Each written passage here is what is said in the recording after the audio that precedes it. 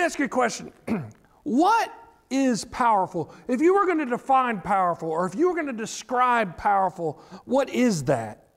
Now, it's an interesting question because I'm sure that each person here would have a different perspective on it.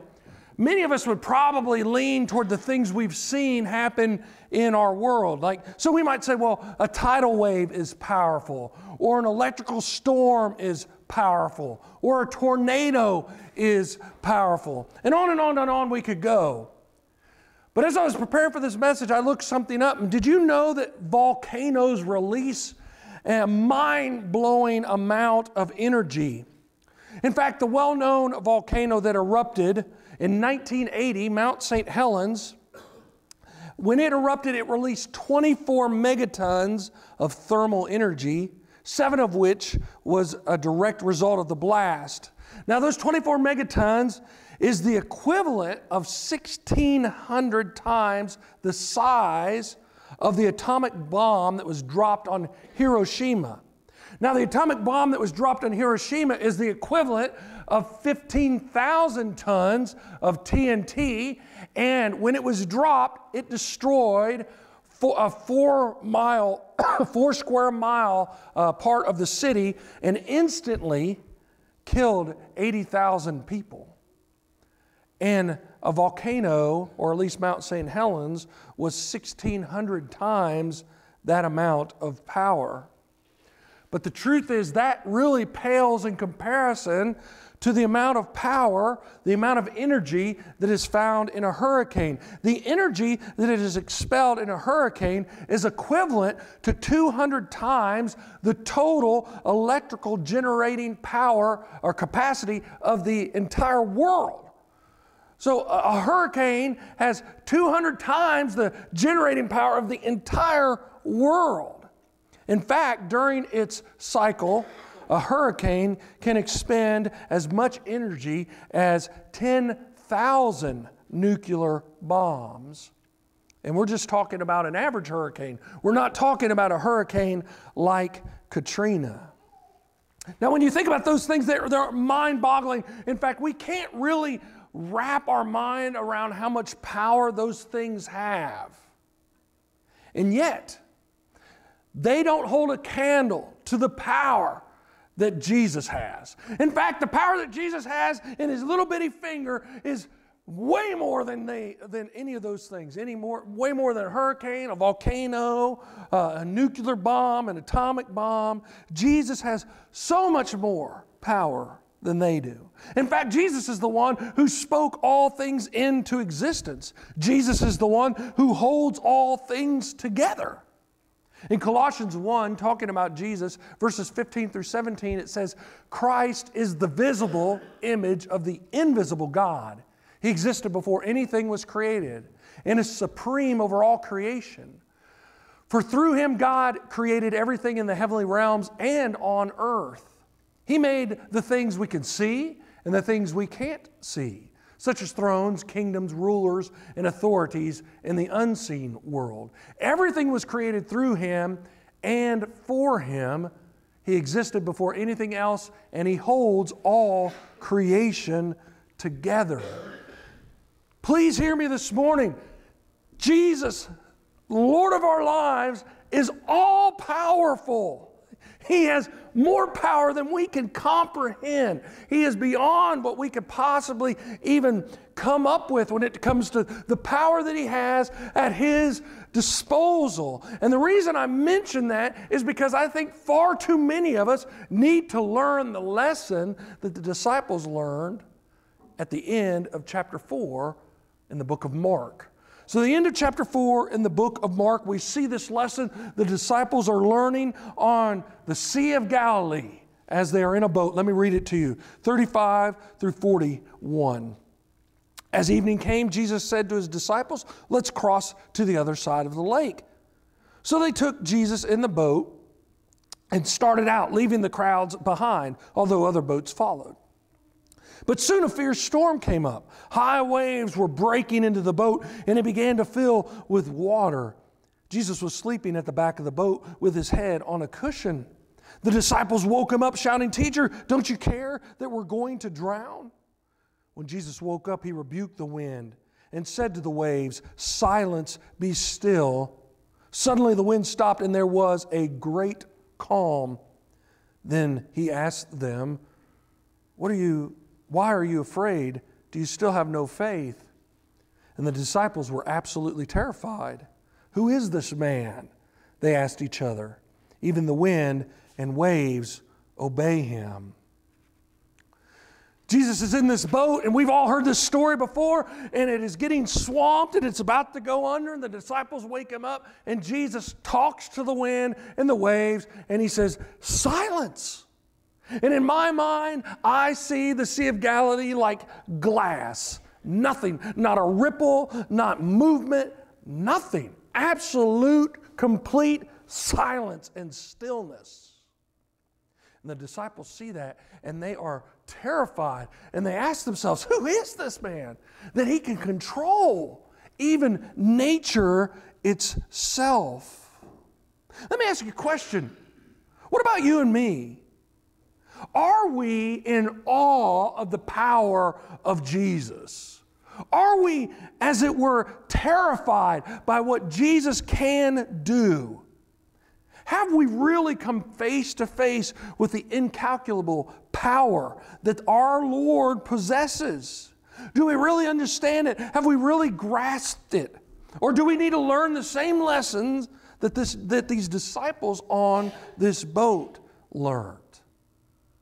In John chapter 14, Jesus says, "I tell you the truth, anyone who believes in me will do the same things I have done, and even greater works, because I am going to be with the Father." Jesus says, if you believe in him, you will do even greater things than he has done. Jump over to Ephesians chapter 3, verse 20, a verse we've read many times before. "Now all glory to God, who is able, through his mighty power at work within us, to accomplish infinitely more than we might ask or think." We are told in Ephesians 3 that because of God's mighty power working within us, he can accomplish more than we could even dream up, we could even ask for. Or go with me to 2 Peter chapter 1, verse 3, where it says, "By his divine power, God has given us everything we need for living a godly life."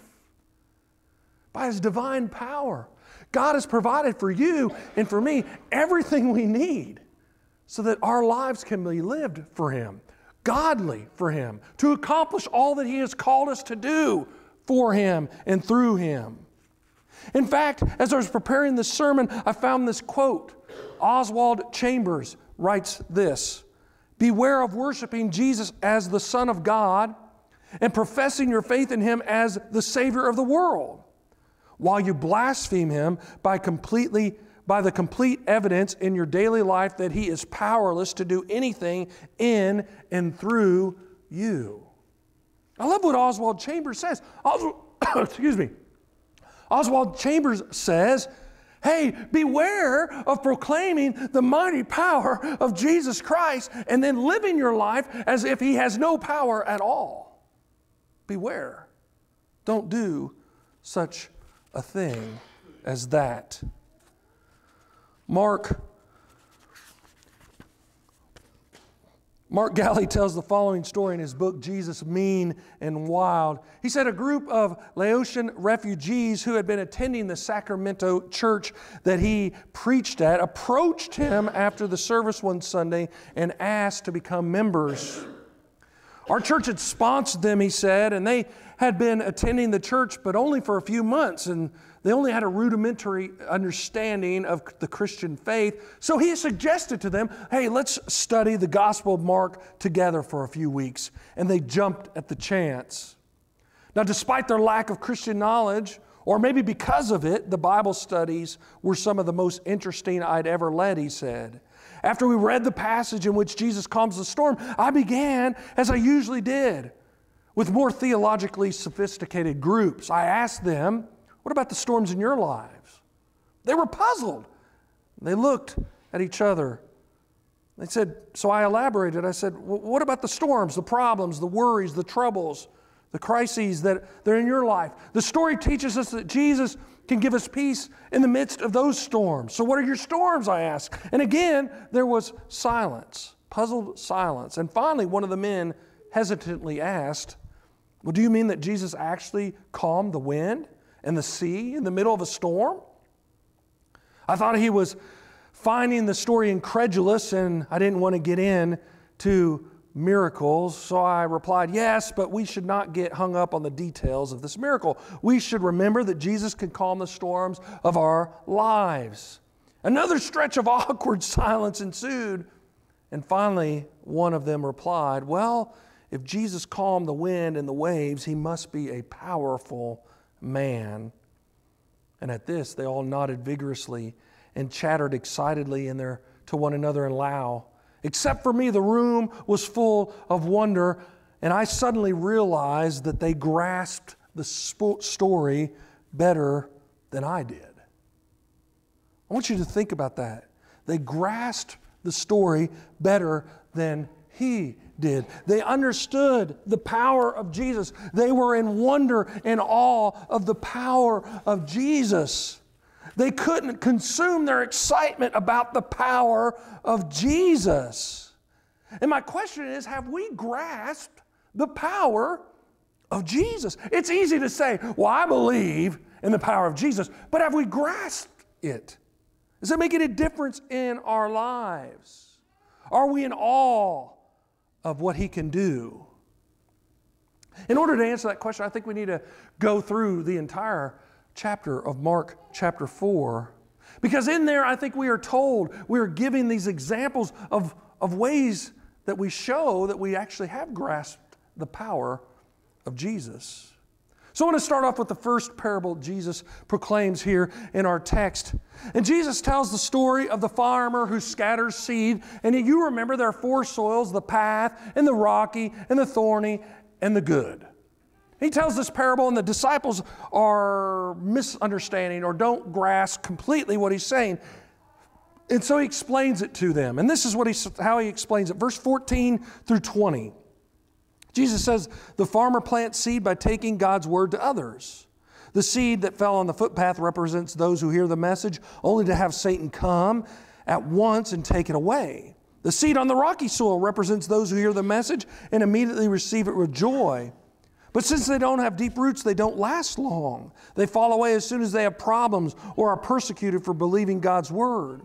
The seed that fell among the thorns represents others who hear God's word. But all too quickly, the message is crowded out by the worries of this life, the lure of wealth, and the desire for other things, so no fruit is produced. And the seed that fell in the good soil represents those who hear and accept God's word and produce a harvest of 30, 60, or even 100 times as much as had been planted. Now we look at this text, we're all familiar with it, we've all heard this parable before, and we think to ourselves, well, what does this have to do with the power of Jesus? Well, the truth is, I believe this has everything to do with the power of Jesus and whether or not we have grasped it or not. See, because if we grasp the power of Jesus, then we share the good news. If we grasp the power of Jesus, we share the good news. I want you to understand that Jesus is talking about this farmer, and this farmer is supposed to be us. And the farmer's main responsibility is to scatter seed. And scattering seed was merely taking God's word to others. The farmer is really not responsible for the condition of the soil in this parable. Now, if we have the opportunity to help someone remove a rock from their soil or remove some weeds from their soil, we can do that, we should do that, but our main responsibility is to take God's word to them, to share with them the good news about what God has done for us.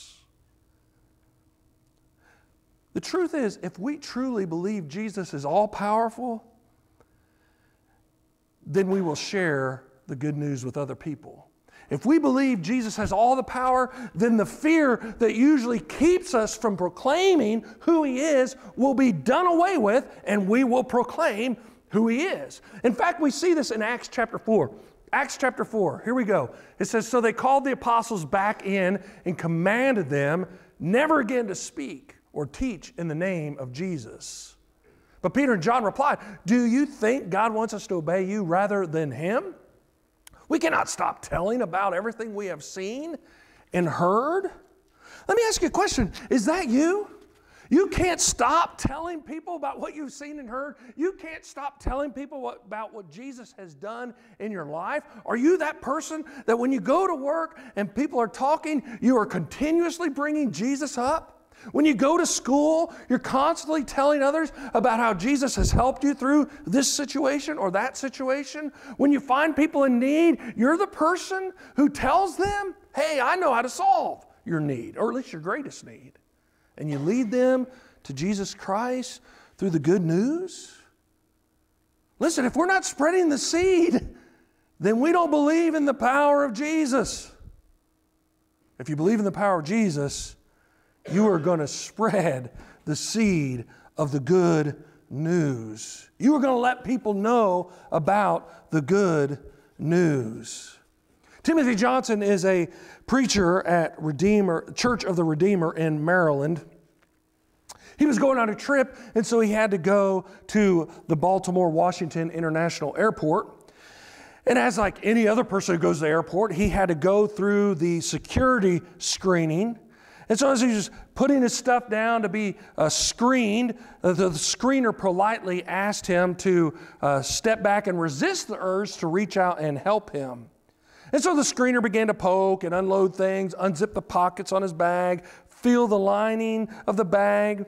And as he's doing this, Timothy recognized or noticed that the man was wearing a ring on his right hand, and the ring was a silver cross. He mentioned it to him. The man looked at him briefly, and then he continued to search his bag. And while he was searching his bag, he said, yeah, the ring. It means I'm a follower of Jesus. You know, in my job, one of the things we worry about is dynamite. But do you know where the word comes from? It is from the Greek word dunamis, which means power. As a Christian, I know that all of the power belongs to God. That's why he sent Jesus. So while I'm doing my job, I know that he is doing his job. That's where I put all my trust. It all belongs to him, and he is here with us. And then after looking at his bag, he said, well, Mr. Johnson, have a great trip. And Timothy said this. He said, I walked away with a smile thinking about how this man had so naturally risen to the opportunity to share his faith. It certainly wasn't the place for an extended conversation. There was a long line of people behind me, and he had plenty of work to do. But in less than 30 seconds, he spoke about his faith to a total stranger, calmly, confidently, and without hesitation. Let me ask you, is that you? Is that you? You share your faith even with a total stranger? It should be you. It should be me. If I believe in the all-powerful Jesus as Lord of my life, then there should be nothing that stops me from proclaiming the all-powerful Jesus to those around me. So we start here at this first parable. If we grasp Jesus' power, then we share the good news with others. But there's a few more parables we need to look at. Mark chapter 4, verse 21. Would anyone light a lamp and put it under a basket or under a bed? Of course not. A lamp is placed on a stand where its light will shine. Now, I don't know about you, but that sounds very familiar to me. In fact, in Matthew chapter 5, it talks about that as well. It says, Jesus says, you are the light of the world, like a city on a hilltop that cannot be hidden. No one lights a lamp and then puts it under a basket. Instead, a lamp is placed on a stand where it gives light to everyone in the house. In the same way, let your good deeds shine out for all to see, so that everyone will praise your heavenly Father. I want you to understand that this is speaking to us. Jesus is speaking to us. He has demonstrated his power at the end of this chapter, but through this chapter, he is speaking to us. And if we grasp his power, then we will, in fact, shine for the Lord. We will tell others about the Lord, and then we will shine for the Lord.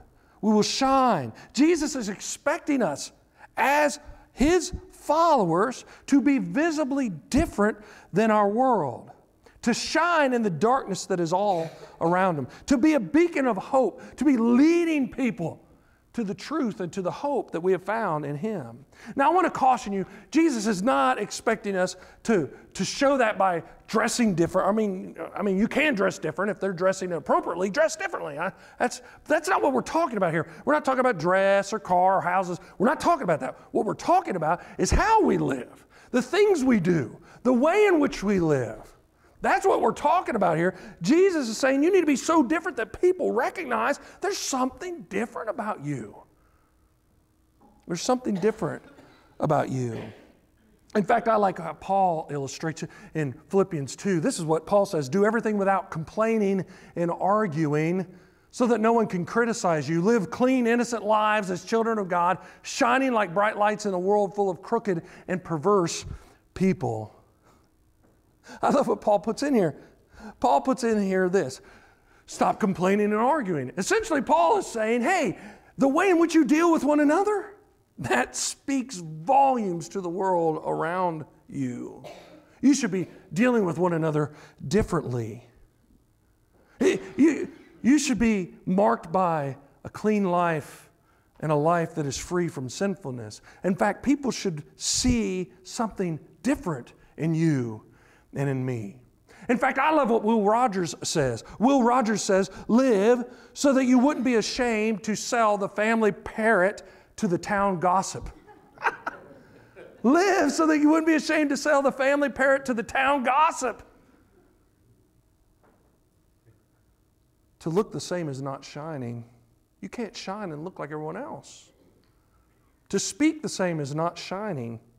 To have the same priorities is not shining. To have the same goals is not shining. If you want to shine for the Lord, you got to act differently and you're going to stand out. If you believe that Jesus is all powerful, then you will be willing to stand out and look different for Him. First parable, we grasp the power of Jesus by proclaiming the good news. Second parable, we grasp the power of Jesus by shining in the dark world around us. Third parable, found in Mark 26 through 29, the kingdom of God is like a farmer who scatters seed on the ground night and day. While he's asleep or awake, the seed sprouts and grows, but he does not understand how it happens. The earth produces the crop on its own. First, a leaf blade pushes through, then the heads of wheat are formed, and finally the grain ripens. And as soon as the grain is ready, the farmer comes and harvests it with a sickle, for the harvest time has come. This third parable may be a little bit harder to understand as far as the power of Jesus, and yet it speaks of the power of Jesus, because when we grasp what Jesus is communicating here, we realize that what He's saying is, if you trust in me, if you have grasped the power I have, then we will live trusting God. Trusting God for the increase in the church. You know what? So many times, I've done it. I've read many articles, been to seminars, did online seminars, all about church growth. You need to do this if you want to have the church grow. You need to do that if you want to have the church grow. You need to be involved in this and those and every other thing there is for the church to grow. But the truth is, what you and I need to do is the first two things. We need to tell people about Jesus, and we need to shine in the darkness. And then we need to let church growth be the Lord's dominion. He's the one who provides growth. I don't have to understand everything about growth for the Lord to provide growth. We spend enormous amounts of time trying to understand growth instead of doing the things that actually cause growth and allowing God to provide for the growth. In Acts chapter 2, the early church did this. 46 through 47, they worshiped together at the temple each day. They met in homes for the Lord's Supper and shared their meals with great joy and generosity, all the while praising God and enjoying the goodwill of all the people. And listen to what it says. And each day the Lord added to their fellowship those who were being saved. These people, they lived out their faith. They proclaimed the good news. They were shining brightly in the darkness around them, and God was giving them the increase. And to be quite honest, this third parable really leads directly in to the fourth parable, which is 30 and 32, and it says this: how can I describe the kingdom of God? What story should I use to illustrate it? It is like a mustard seed planted in the ground. It is the smallest of all seeds, but it becomes the largest of all garden plants. It grows long branches, and birds can make nests in its shade. The third parable we grasp. If we grasp Jesus' power, we trust God for the increase. The fourth parable, if we grasp Jesus' power, we are faithful without sight. I want you to understand that's what Jesus is explaining. At least as I understand it, that's what Jesus is saying here. Jesus is telling us sometimes the kingdom starts so small you can barely see it. Sometimes the influence we have is so small we can't even tell it's there. It has this very humble beginning. But then, if we continue to be faithful, it grows and it grows and it grows into something that is magnificent. It's so easy for us to feel that all we do is having little or no effect on people. It's so easy for us to get discouraged. It's so easy for us to say, well, I just give up. Everything I'm doing is making no difference in the people around me. But according to this parable, you need to understand sometimes you cannot see the movement that is going on in people's lives. But if you're faithful, eventually you will see the results. It will bring results. In fact, I like how Hebrews 11 describes or defines faith. Hebrews 11. Now, faith is confidence in what we hope for and assurance about what we do not see. This is what the ancients were commended for. By faith, we understand that the universe was formed at God's command, so that what is visible was not made out of, what is seen was not made out of what was visible. We're told that faith is believing and acting on that belief without being able to see. It's having confidence without knowing all the whys and the hows. Faithfulness is what our responsibility is. All the other things are not our responsibility. Faithfulness is. Do we believe in the power of Jesus so completely that even when we can't see how we can accomplish the calling He has given us, we attempt it anyway?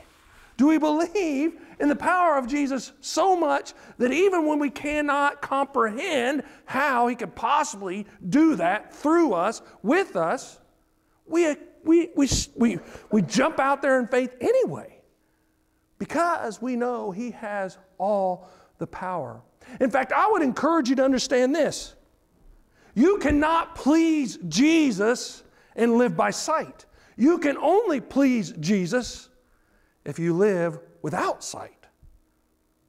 Living by sight means it is too late. If you have not lived for Jesus until you have sight, then you have come face to face with Jesus as judge over your life. And if you've not made a decision for Him by then, it is too late. You have to decide now to live without sight, to have faith without sight, to move forward without sight. And that's what Jesus is calling for us to do here. Live without sight. Sight does not draw us closer to Jesus. Faithfulness draws us closer to Jesus. I've heard over and over again in my life, well, seeing is believing. That is untrue. Jesus says, believe without seeing. Have faith and move forward without all the answers. That's what I'm looking for. See, to grasp the power of Jesus, to realize that Jesus is all-powerful, is for us to be changed completely. If we realize that Jesus is all-powerful, then we share the good news without hesitancy. We look different. We shine in the dark. We trust God for the increase. We walk by faith and not by sight. When we come to Jesus and we realize how powerful He is, nothing is going to stop us for living for Him. Colin Smith is the preacher at Arlington Heights Evangelical Free Church in Illinois, and he says this. He says, I have a vivid memory. As a kid, my father took me to the auction, and when we got there, he told me, do not scratch your nose at the wrong time, son.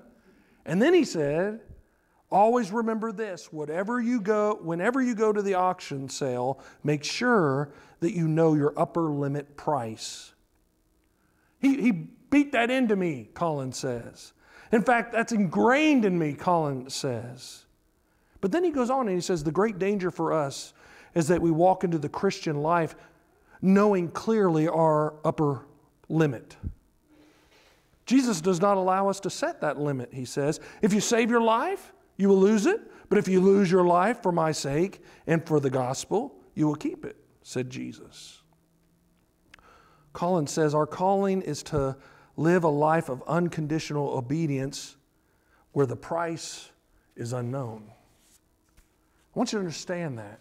Our calling is to live a life of obedience where we have no idea how great a price may be called on us to pay. But we're willing to do it no matter what because we understand how great a power our Lord Jesus the Christ has. Have you removed all the limits from your life so that you can walk where the Lord has called you with your life? In fact, I want to remind you of a verse we read at the very beginning, at least the beginning of our trek through Mark 4, and Jesus says this, why are you afraid?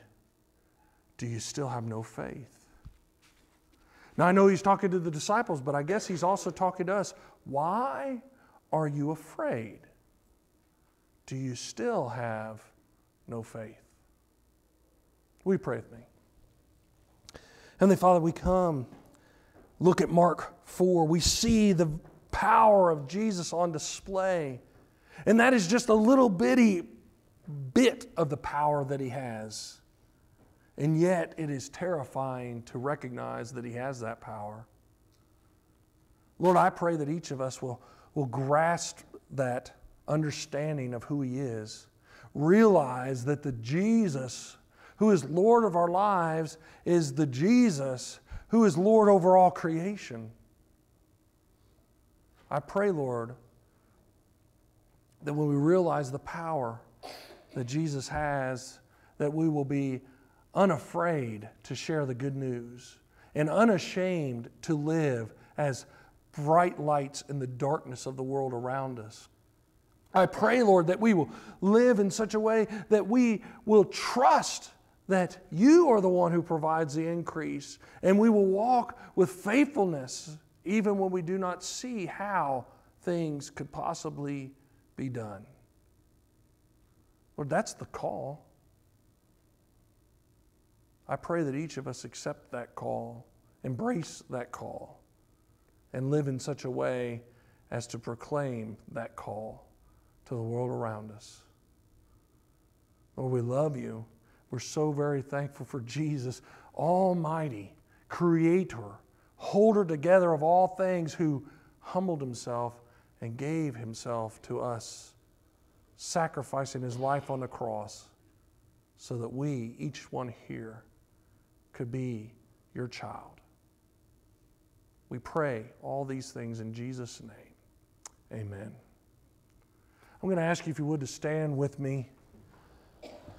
We're going to sing this song, and as we sing this song, I want you to understand this is a song in which you can make some decisions. Now, maybe you're sitting there and you realize, you know what? I've been holding back too much of my life. I've not been set free. I've not been grasping the fact of the power that Jesus has. At least, I've not been living it.